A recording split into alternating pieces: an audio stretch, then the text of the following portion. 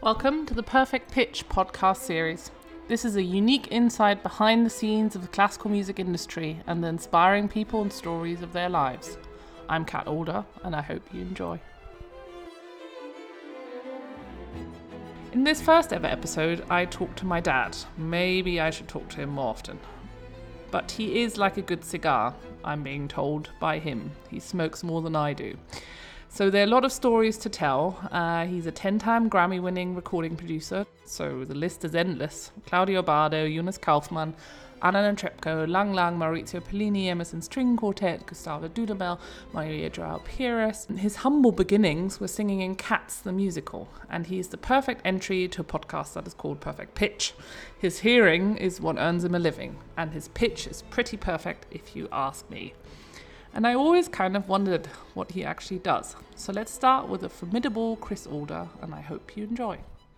So, I'm sat in the Austrian Alps with a 10-time Grammy-winning recording producer called Chris Alder, who firstly also won a Latin Grammy, not just classical music. So you will point me out that that's almost classical. Almost classical. Yeah, I think the reason it was Latin was because it had Placido Domingo. It was recorded in Spain with the Spanish orchestra, with the Spanish conductor. But it has a different colour on your grand piano, so it's worth pointing out. Yes, the base of it is red. It has the same golden Grammy on top, but it has a red base. I know that because he's also my father, esteemed father, and someone I looked up to. Nobody's perfect. And yes, I thought it would be interesting to know about the industry of the recording producer and what that brings with it. So, Dad, would you mind doing me a little party pitch? The fun one and the professional one? Well, the fun one is the professional one. No, I mean, if someone asks me what do I do for a living, I say I'm a music producer. And that gets them all excited, and they kind of, so you go, you watch on, the new top star shows on TV and stuff. And I say, no, I do classical music, which normally then they go off and talk to someone interesting, like, a teacher or something. And no, but then if they are interested, then they ask, well, what does that involve? And I say to them, well, I'm the guy in a classical music production who sits there listening. I'm a kind of parasite, I normally say. I don't actually do anything, I just listen. I listen to the performances of the artists as they record, and I tell them what I think they could do better or what they need to do again because there are mistakes. That kind of thing. And then if they really get into it, they say, well, where do they come to your home to record? And then I have to explain for classical music, we go to where they perform on the whole, because you can't get an orchestra in my sitting room. Or a grand, one of these big pianists like Lang Lang or Maurizio Pollini, or those kind of people who I produce. They make a big sound, and so you need a big hall. So you tend to end up, in a concert hall. Mm-hmm. And then if they want to go into depth about what it is, then I tell them, well, they normally say, well, that sounds like a pretty cushy job. And I normally say, yes, well, in a way it is. It's very easy to listen and criticise. The main problem about the job is it doesn't really help an artist just to be criticised all the time. First of all, you can dampen the atmosphere a bit. And normally the kind of artists I've been lucky enough to work with, they don't make any mistakes, or, they're not dropping notes and stuff. In fact, some of the artists, Pollini, sometimes you have a week of recording with him and you really can only think of 3 mistakes he made. So it's not a question of that. There is a bookkeeping side of our job, which is, if you like, the easy part of the job, which is to make sure at some stage when you've finished, you've recorded all you planned to record, nothing's missing, and all the music was right, and there were no mistakes. But that part of the job, more or less any halfway intelligent and musical music student could do, someone who can read a score, and especially with normal classical music rather than more modern, demanding pieces. That's the easy part. The more difficult part is actually talking about what they're trying to achieve, criticising them where you think things aren't working, and even with great artists, because even a great artist has a certain I mean it in the good sense. He has a routine, a way he plays something, or he has played it in concert the last year before he comes to record it, perhaps. And sometimes you say, why are you, is this deliberate? You're getting slow here, it's not marked, and it doesn't sound... with lesser artists, sometimes they get slower because it gets more difficult and they have to slow down. And of course, that's no good reason, is it? So some of it is you're asking them. It doesn't say ritardando here, get slower here. It says it 5 bars later, but you're getting slower here. Is that deliberate? And if it's deliberate, then that's the end of that conversation. I just want to point out to them what's in the music in case they're forgotten, because they normally play from memory. And I want to know, and that's also something I'm asked to do by them, is to point out anything that maybe they've just got into bad habits or I don't think works. How much preparational work goes into that? So maybe less now that you've done a lot of the recordings, but when you started off? Well, there are certain things...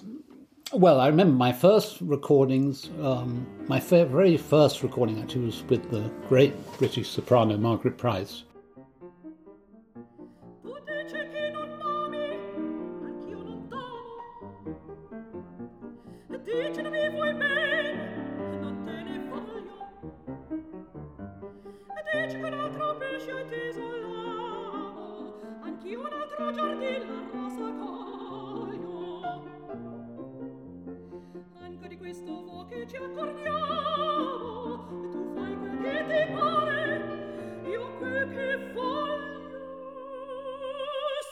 I was going to say Margaret Price and her dog, because she always travelled with the dog.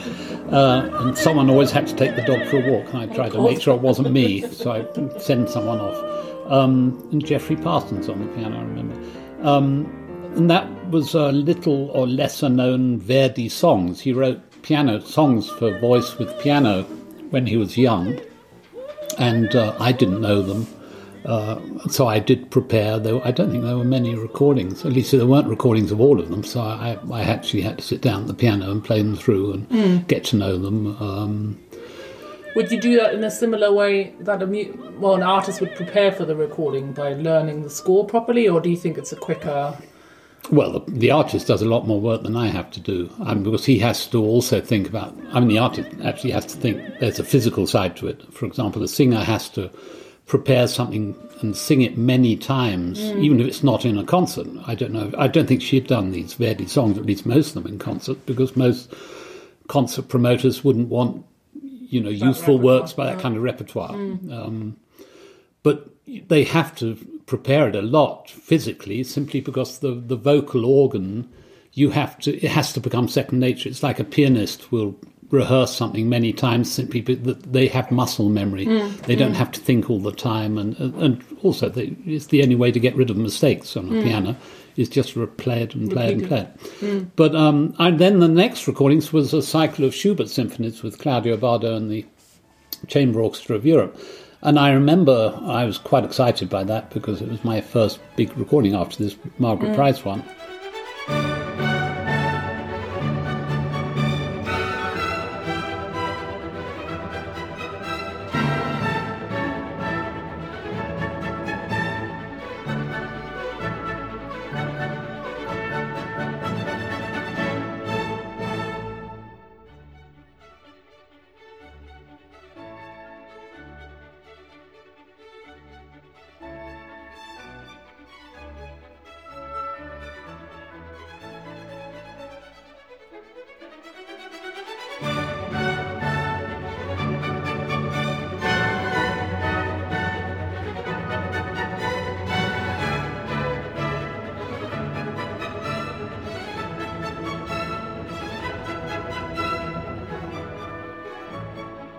I remember, actually, I had a holiday just beforehand, and I remember spending 2 weeks on the beach with a Walkman, a cassette player, and recordings from various people and listening to them and marking in the score and, they're not very complicated scores, it's not Stockhausen.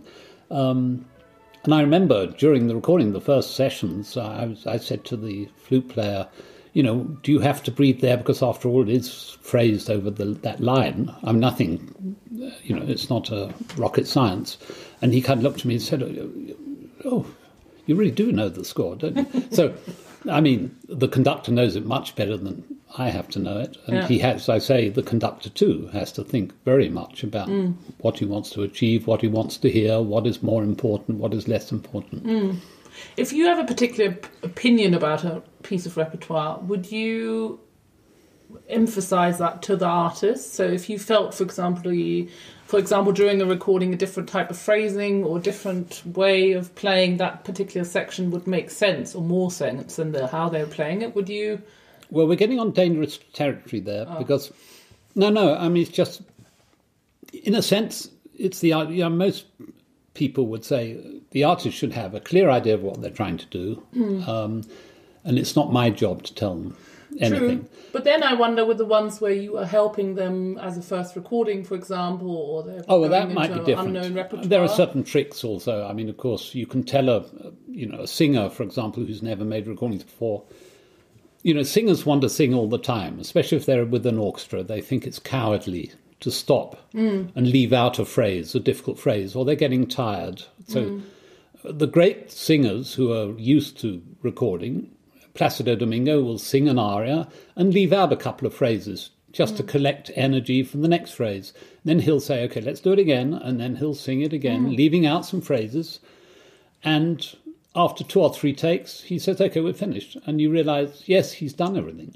Oh, interesting. I didn't know that. No, but talking about the what you're really asking is, of course, we do talk about interpretation. The most difficult thing I've found to record is something I really love. I was brought up on the great recordings of the 4 Last Songs by Richard Strauss, and there are wonderful recordings with Lucia Popp, and there's a very famous one with Elizabeth Schwarzkopf, and I particularly liked one with Karajan and Gundula Janowitz. So I actually had a recording then with Abbado in Berlin with Carita Mattila, and she didn't sing it, and Abbado didn't conduct it the kind of way I knew it and I liked it. You liked it, yeah. And you normally like things if you know what I mean. Familiarity is a nice, comfortable corner.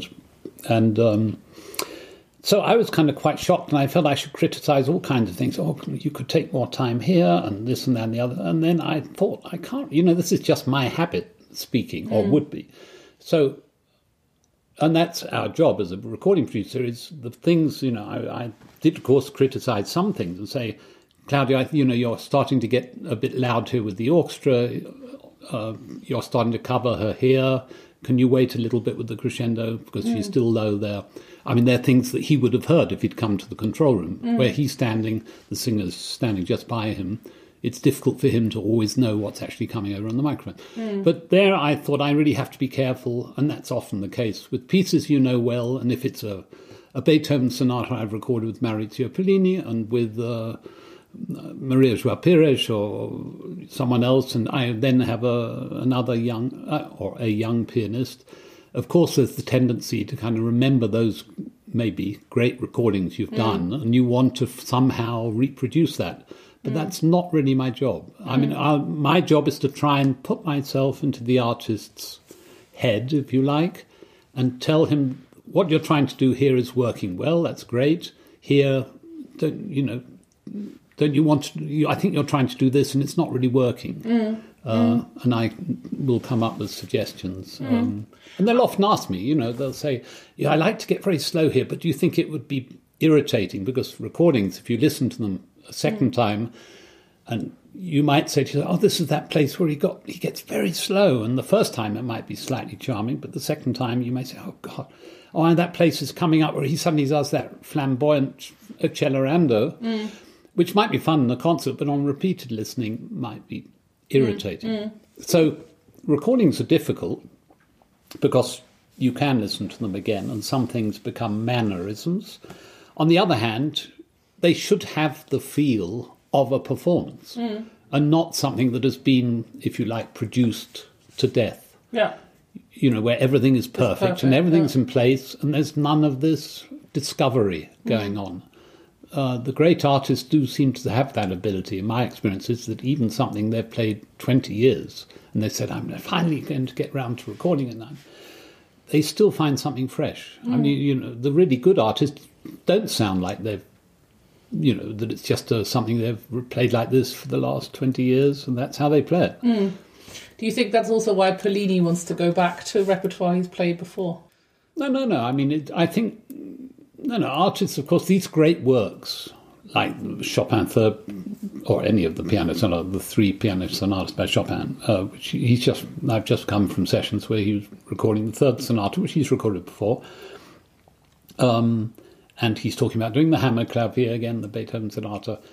Those are works that he recorded, the Hammerklavier, I think, 40 years ago. And you can understand an artist, they always think, first of all, that they have something new to say about it, even compared to their previous recording. And these great works do have endless fascination, and there's always something new to discover in them, even for the artists. And in fact, with the Bardo, when we did the Beethoven cycle in Berlin, he had done a previous Beethoven cycle in Vienna, which I didn't produce. That was with his previous producer. And I listened to one of them, the Eroica, the Third Symphony, before we recorded in Berlin. And I said to him after we'd done the slow movement, I said, Claudio, I can't remember, it was quite a lot. 3 minutes, 30 seconds faster than your previous recording. And he kind of looked at me and said, really? I wouldn't have thought I did that any slower before. I mean, it feels like the tempo, if you'd asked me, I would have thought that was the tempo I've always done it.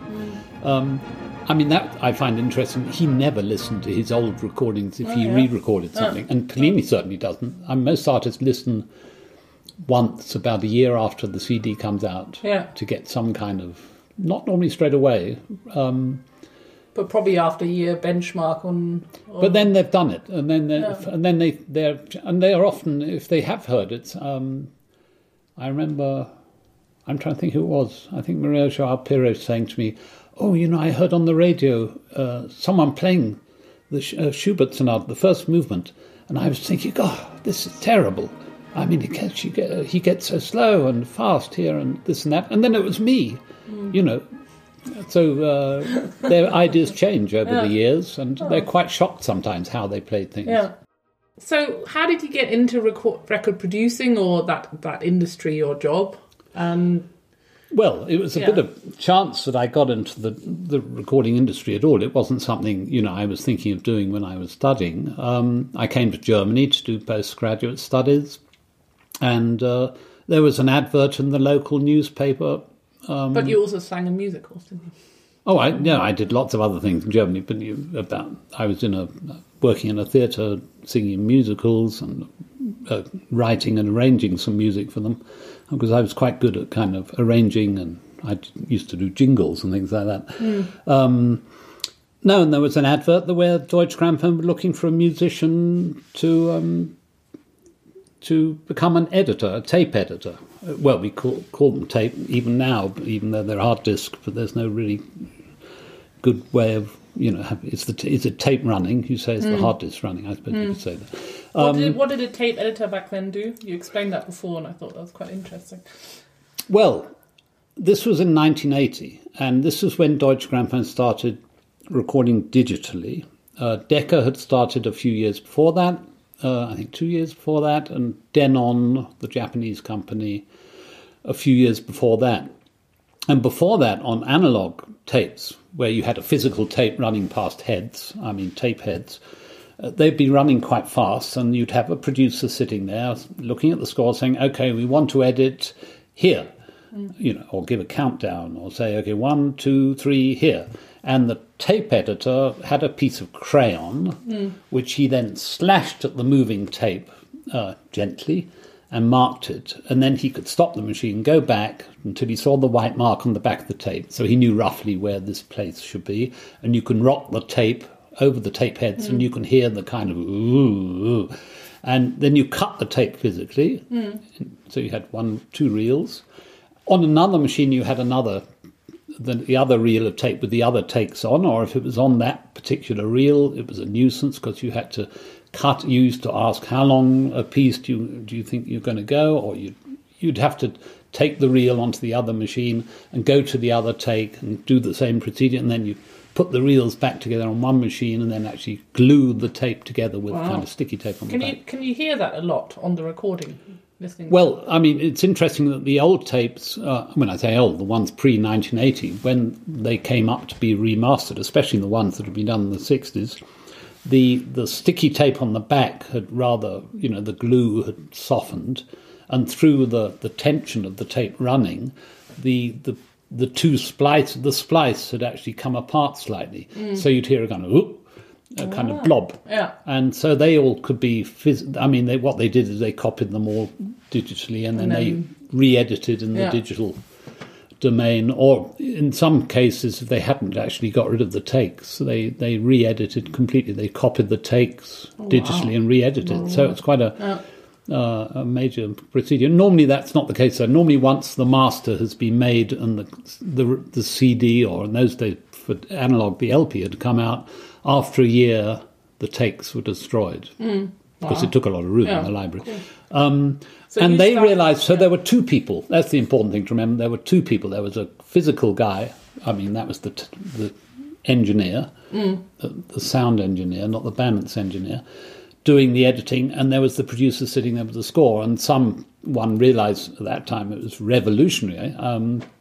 You would only need one person. If you had a musician who could read a score, you didn't have to have the producer there. He could mark up the score, and the musician could do the non-destructive editing on a digital machine, which is basically a copying process, which of course meant that you didn't have to have the producer going for weeks at a time down to Hanover, where our studios were, Deutsche Grammophon Studios, and sitting there and doing the editing. Just doing the editing. Yeah. He could go off and do more recordings and make more money for the company. So you started off with that? I started off with that. And I did that, and DG were very good. Though that was meant to be my job, they said, well, we don't want someone basically who doesn't know anything about the recording process doing editing, and we'll send you to recordings to help set up. In those days, you always sent 3 or 4 people to a big recording because the machinery was all very big. And even the first digital multi-track machines, we had a thing called the 3M, and afterwards a Sony, I think it's called the 3324, 16-track, or afterwards 32-track machines. And they weighed 450 kilos, half a ton each. Wow. And you had 2 of them at each recording because of safety. I mean, just in case one broke down. And so you needed people around, and they were big, they needed to be operated. They had to be cooled. They had to be cleaned after every tape change, which was 30 minutes on 3M. Oh, wow. Otherwise, the heads got all dirty, and then you get a lot of clicks and buzzes and things. It was actually a nightmare. And then the cables were very thick, they were big, heavy. 50 meters of cable was about 50 kilos. Oh, wow. It was on a big multi-core drum. And nowadays, of course, it's on a laptop. You can get as many tracks, 100 tracks on a laptop with a USB external, hard disk. Anyway, so I was going along to these recordings, helping setting up. They were telling me why. I'd talk to the balance engineer. They wanted me to learn everything, really. How do they set up the microphones? Why do they put the microphones there? And then you see how people work, and they move microphones around, saying, let's see if we can put them a bit closer here or further away there. And you get to, as an observer, you get to see how much work and all sides of that. And that has been very good to me. It makes it easier to talk to your team if you ask them to do something and that's going to take them half an hour, rather than getting annoyed because they say that's going to take us half an hour. That point. Anyway, so I did that for a couple of years. Then this was actually, I was taken on just after Polygram, who owned Deutsche Grammophon at that time, had just made a lot of money with Saturday Night Fever. That was a big hit at the end of the 70s. And, of course, that's in the pop area. But anyway, the company was flush with money, and they were expanding into this new medium, CD. And they were taking on staff. And a couple of years later, in 1983, it was clear at that time the CD wasn't taking off as they thought it would do. And the head of DG happened to be visiting us in Hanover because Hamburg was the centre for the production, but in Hanover were the technical facilities. He took me aside when he was down there and he said, you should apply for a job in Hamburg in the press department. There's a position free for native English speaker. We need someone there to do texts and marketing as well, a little bit of kind of help with the marketing, texts mainly, because at that time you used to send out press maps and stuff, it was all analogue in those days. Some people still do. Some people still do. And nice articles and stuff, informing the press why a recording was being made and what was special about it. And because you're the youngest guy here and you don't have a family at that time, I wasn't married, and I was married, but didn't have children yet. We hadn't quite made it yet. No. And he said, you'll be the first to go, if they do have to cut staff, and we don't want to lose you. So why not apply for that? And I applied and got that job. So I did that for a couple of years, which was very good education, because you see the other side. The other side. And in the press department, you had to know what the contracts were all about. Why are we doing that? Is it part of a long-term plan with that artist? And those times, of course, artists weren't just making one recording a year. People like Abbado were doing 10 CDs a year. I think Bernstein was doing about 8. And you mentioned the Salzburg press budget, for example, where you we had an immense amount. Of course, those were the days, the glory days afterwards. I mean, even without the boom in the CD that had been expected, the LP was still going strong. DG made a lot of money, a lot of profits. And the Salzburg Festival was our kind of, if you like, Midem or Cannes, what is to the film industry in Europe. That's where everyone went to talk about their next year's projects. And we flew in artists who weren't there. We flew in journalists we'd have private jets to bring journalists in from Paris or Hamburg to parties and things. And we had a budget for entertainment and press stuff in Salzburg in 1986, which was higher. I found out, or I saw it later, a couple of years later when I became producer, which was higher than the total A&R budget in 1990. So all the recording sessions and everything. Wow, that is quite impressive. I think it was like 6 million Deutschmarks at that time, just for Salzburg for 6 weeks. Wow, that's unbelievable. With planes, and there was a dinner every evening, a party. I mean, I was organising, dinners and parties and stuff, always with press. I mean, it was work. It wasn't just, they weren't just eating, they were being fed, the journalists, but they had to write nice things about us, I suppose. Sometimes 100 people, What made you go back into producing then? Well, I didn't go into producing. I was, up to then, I'd only been in this technical side. And a lot of the work I'd done had been Claudio Abbado's recordings for a producer who drank rather a lot. A great guy. I mean, I don't mean because of that. A fantastic musician. He had studied conducting actually at the same time as Claudio Abbado with the same guy in Vienna, Swarovski.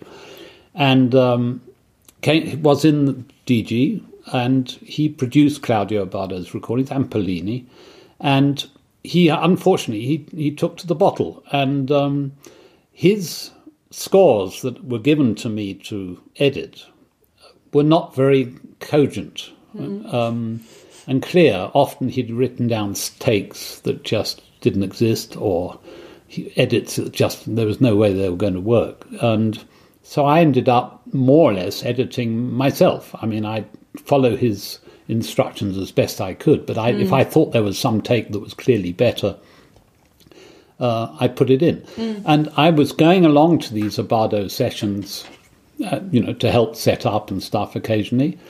And often we'd always play the new edit of the last recording sessions, or the one previous, the penultimate one, to Abbado at these, because, you have time. And he often asked, well, didn't we do a correction for this place for the trumpet to be louder? And I could say to him, well, yes, but unfortunately there was a bad mistake in the horn or whatever. Or I didn't take it because actually the tempo it didn't work or whatever. And the producer, he died he was only about 50. And rather tragically, he died, I think, the second day he went into a kind of sanatorium for alcohol problems. And he was trying to get off the bottle, and they found him dead in his room, which was very sad for him, but very nice for me, because Claudio Abbado said, when they asked him and said, well, we'll have to look for a new producer for you, he said, I'd like to have this young guy. Young, charming, beautiful, handsome, witty English guy. And they were all shocked. They said, well, but he's not produced anything. And Claudio said, well, I mean, give him something easy, some small thing. So he just, he gets the hang of at least how to run a tape sheet and stuff. And then send him along to my sessions. I'll have an assistant there, which he did, who'll keep an eye on him, and we'll see how it goes. And after that particular session, which was Schubert's Second Symphony, I remember, in Vienna, in the Concerthaus, I think, we recorded. The Claudio said, that's great, and I don't need my assistant there anymore. And I started recording with Abbado and Pollini, and then a whole lot of other people. So I was lucky. It's lucky, but at some stage I suppose... Well, you say that, but it sounds also like hard work. It's not as well, it was hard work, yeah. You didn't impress Abbado because you were a nice, charming guy, but because... Well, I don't know. I always thought so. Well, you did that, or you have been doing producing for quite a long time now, executive and the actual recording producing, which is again a difference, isn't it? Oh, yes. I was a recording producer from 1986. And in 1988 or 88, I mean, the thing is, when you're at recording sessions, you have a lot of time with the artists. I was with Abbado for, I suppose, if you put it together, kind of 3 or 4 months of the year. Rehearsals and recordings and stuff like that. I go down here, performances of something that we'd be recording then a week or two later. And of course, he'd say, I'm planning, I'd really like to do, I don't know, a Mozart opera, or at that time we were recording all kinds of things, this or that, symphony and stuff. Can you tell them at DG and see what they think? So I started to act, of course. I mean, this probably happens, or in those days, happened to most recording producers. And the head of the A&R, Günter Braist, liked the way I talked to Abbado, and sometimes I'd say to Abbado before going back to Hamburg, I'd say, I don't think that's going to work, Claudio. It's incredibly expensive, and it's a harebrained scheme to have one session on Monday and then a week later on Tuesday, and it's flying everyone in all those times, and and then I was made, after 2 years, his executive producer, which meant like negotiated contracts with the singers we needed, and then eventually actually negotiated all the contracts. I also did the main negotiations with Pollini, and then gave it on to the lawyer, of course, to finish off the final details, but to talk about the kind of repertoire, under what conditions, was it fair that they should get an increase in expenses and that kind of stuff.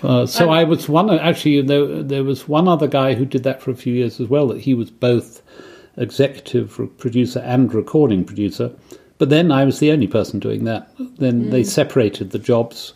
And they still have, haven't they? And they still have. I think, in a way, wisely, because, of course, there's a certain, at least in those days when we had so many recordings with an artist, there was a danger, I think, of you becoming too intimate, if you like, with your artist, that you'd say, I think it's a wonderful idea, I'll do all I can to get that through in Hamburg. And then you have to go back to the artist and say, there's not the money there. So But is it fair to say that the executive producer somewhat has a more administrative job? It is the relationship and knowledge, but you are more sat normally in-house on a record label. Well, now it is, yes. And you have essentially more the executive job of sorting and negotiating and dealing with repertoire and budgets, etc. While for me, in my opinion, always the recording, producing job is much more practically driven. Well, what do you think?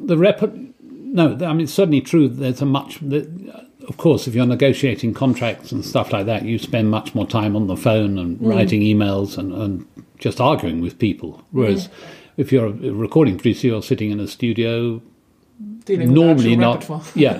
not normally arguing with your artist, at least not too much. But the executive producer job has become much, much, I think, in a sense, less interesting for me. It's become much more varied because nowadays, the way the life is, first of all, there's only one recording made with an artist every year, normally, simply because the market won't absorb more. Because nowadays, as you know in your business, you've just got to get, the message out there. There's a new recording out there. Why is it interesting for anyone? Possibly, just getting the profile out there of anything is much more difficult. And the executive producer has to consider touring, marketing. I mean, we started, that's one of the reasons I wanted to go back to just becoming a recording producer, not executive. We started being involved much more with the marketing. What kind of photos should we have? Should we have a booklet text, which is more, if you like, about the music, or should it be an interview with the artist? Who would be suitable for that? Should it be in 5 languages or in 4 or in 3? Should they be separate? In the old days, DG got a French article written, an English article written, an Italian article. Booklets were expensive. Well, because the mentality is different. The way an English person talks to an artist is different to how a German. The Germans want to know, what are your thoughts behind this? And the English guy might want to know, what did you have for dinner before you went to the sessions? I mean, you know what I mean. There's just different interests, and so nowadays I don't envy the executive producers now, because if they're only making one recording a year with each artist, there's much less room for making a mistake. In the old days, if I was making 8 or 10 recordings with Claudio Abbado, first of all, the CDs... 8 a year, that is. 8 a year. The CDs were always selling 100,000 of each release. I mean, the sales were much higher.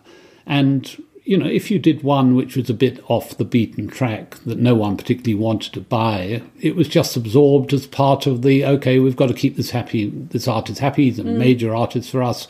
Okay, we'll do Janacek's Diary of, what's it called? I remember that was particularly expensive and lost a lot of money because that's part of the deal of getting Abbado to do Hungarian dances with Brahms and stuff, And nowadays it's difficult. It's become more difficult because they want every CD to make a profit. And every penny is more looked at. Yeah, and of course, unfortunately, not every piano piece is the Alla Turca, or not every orchestra piece is Bolero. If you only made recordings of the pieces that people are going to buy, it would be very boring. Well, that's what. And even then, of course, after the 500th Bolero, no one wants to buy that new version anymore. And the next big step, essentially, is also that you left DG to become freelance. Would you say that's essentially changed a lot the way you work, or has the job side of it changed a lot from being cushioned in a nice company? I don't know.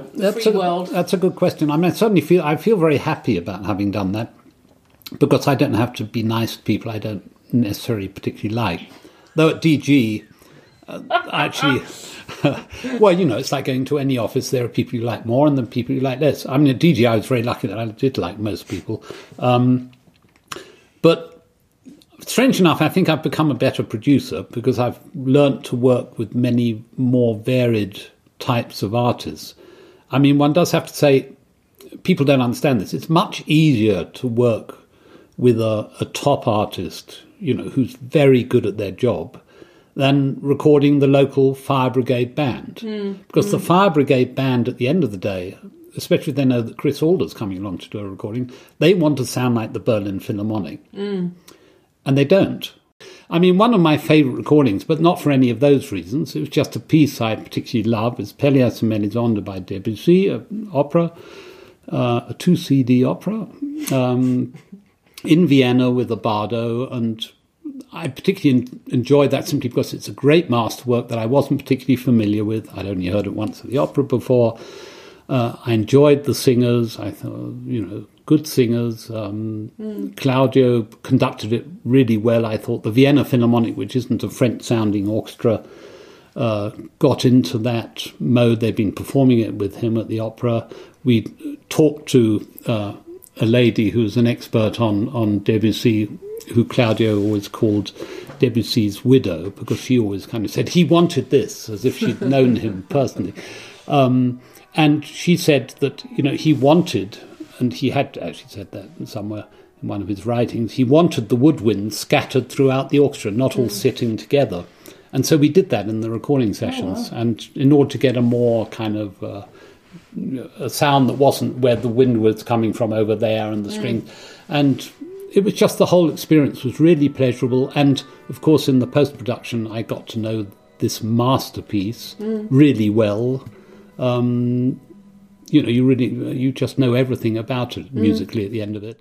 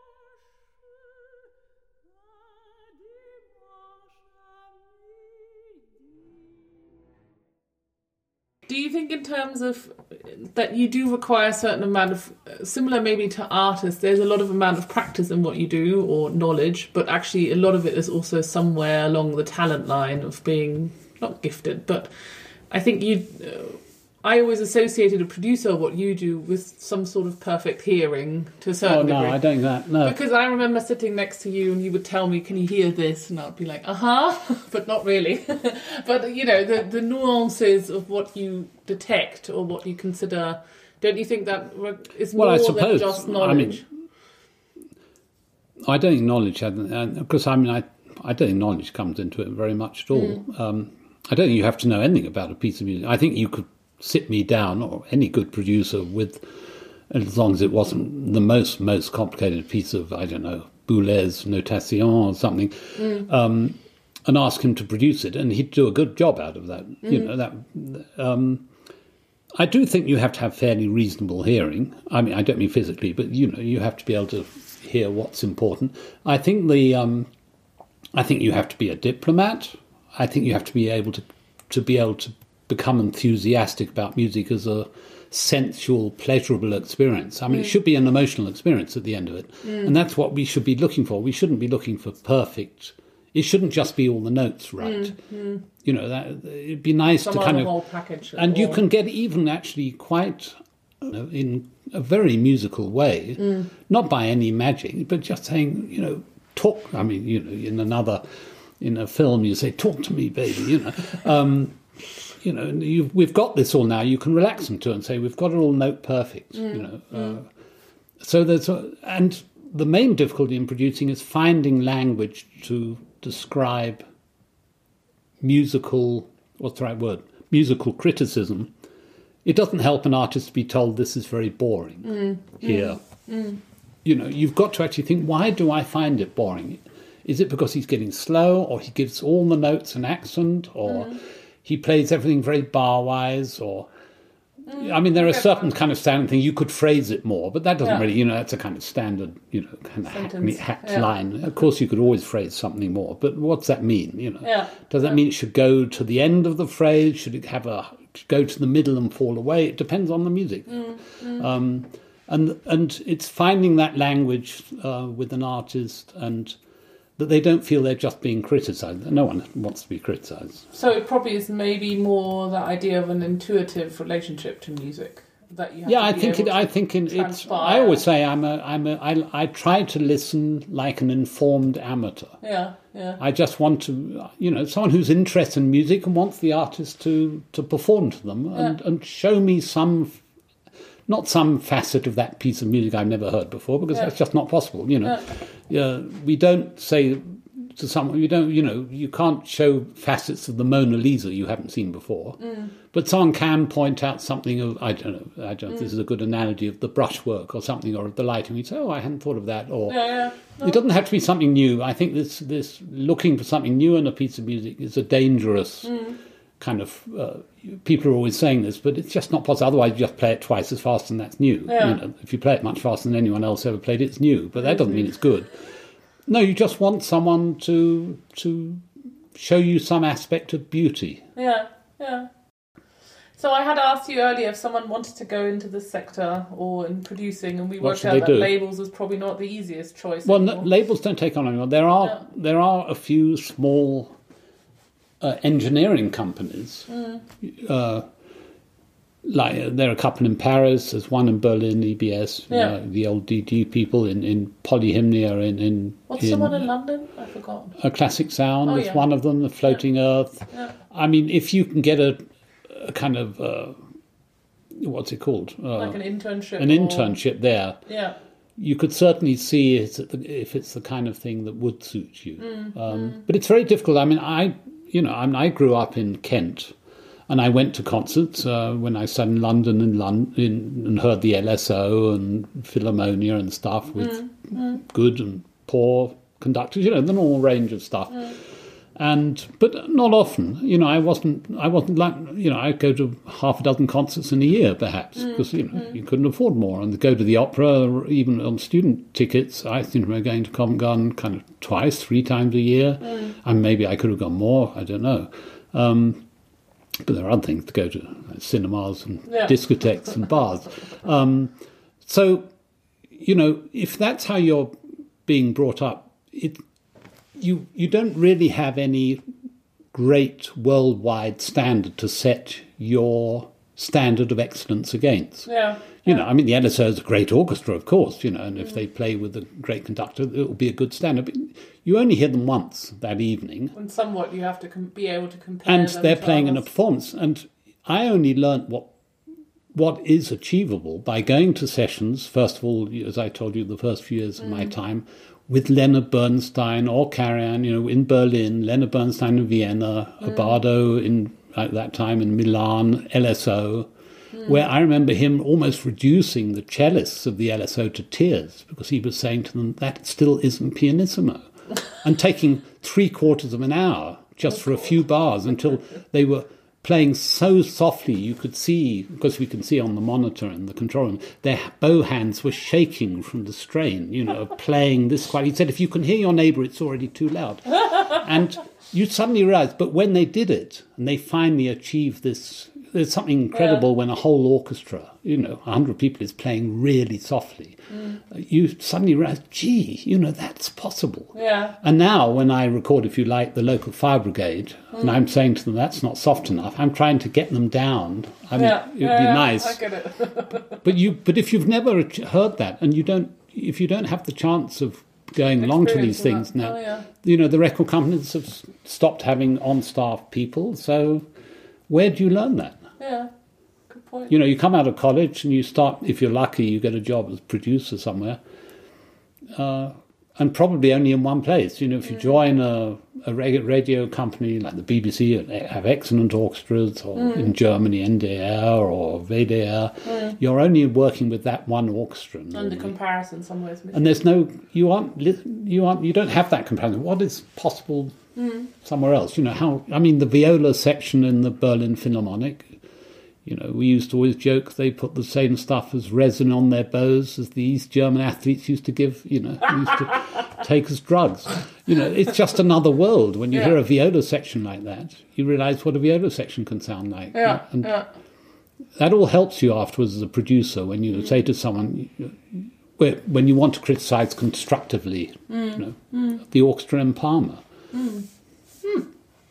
Good. Can't think of anything more to ask you. Okay, so we're finished. So you finished. talked about an hour. Oh, sorry. Did it actually record? Well, that was Chris Alder in all his glory. If you're interested to get in touch with him or to see more of his work, go on his website, chris-alder.com. We'll be back next week with one of my favourite people in the whole wide world called Tessa Marchington. She's the founder of Music and Offices and Investec International Music Festival. She is somewhat of a superwoman who does it all, make it all happen, and has 2 kids at the same time. Something like that. In the meantime, subscribe to the podcast on iTunes or wherever you get your podcast from. And feel free to share, rate, get in touch for feedback. I'm always happy to hear from you. Have a great week.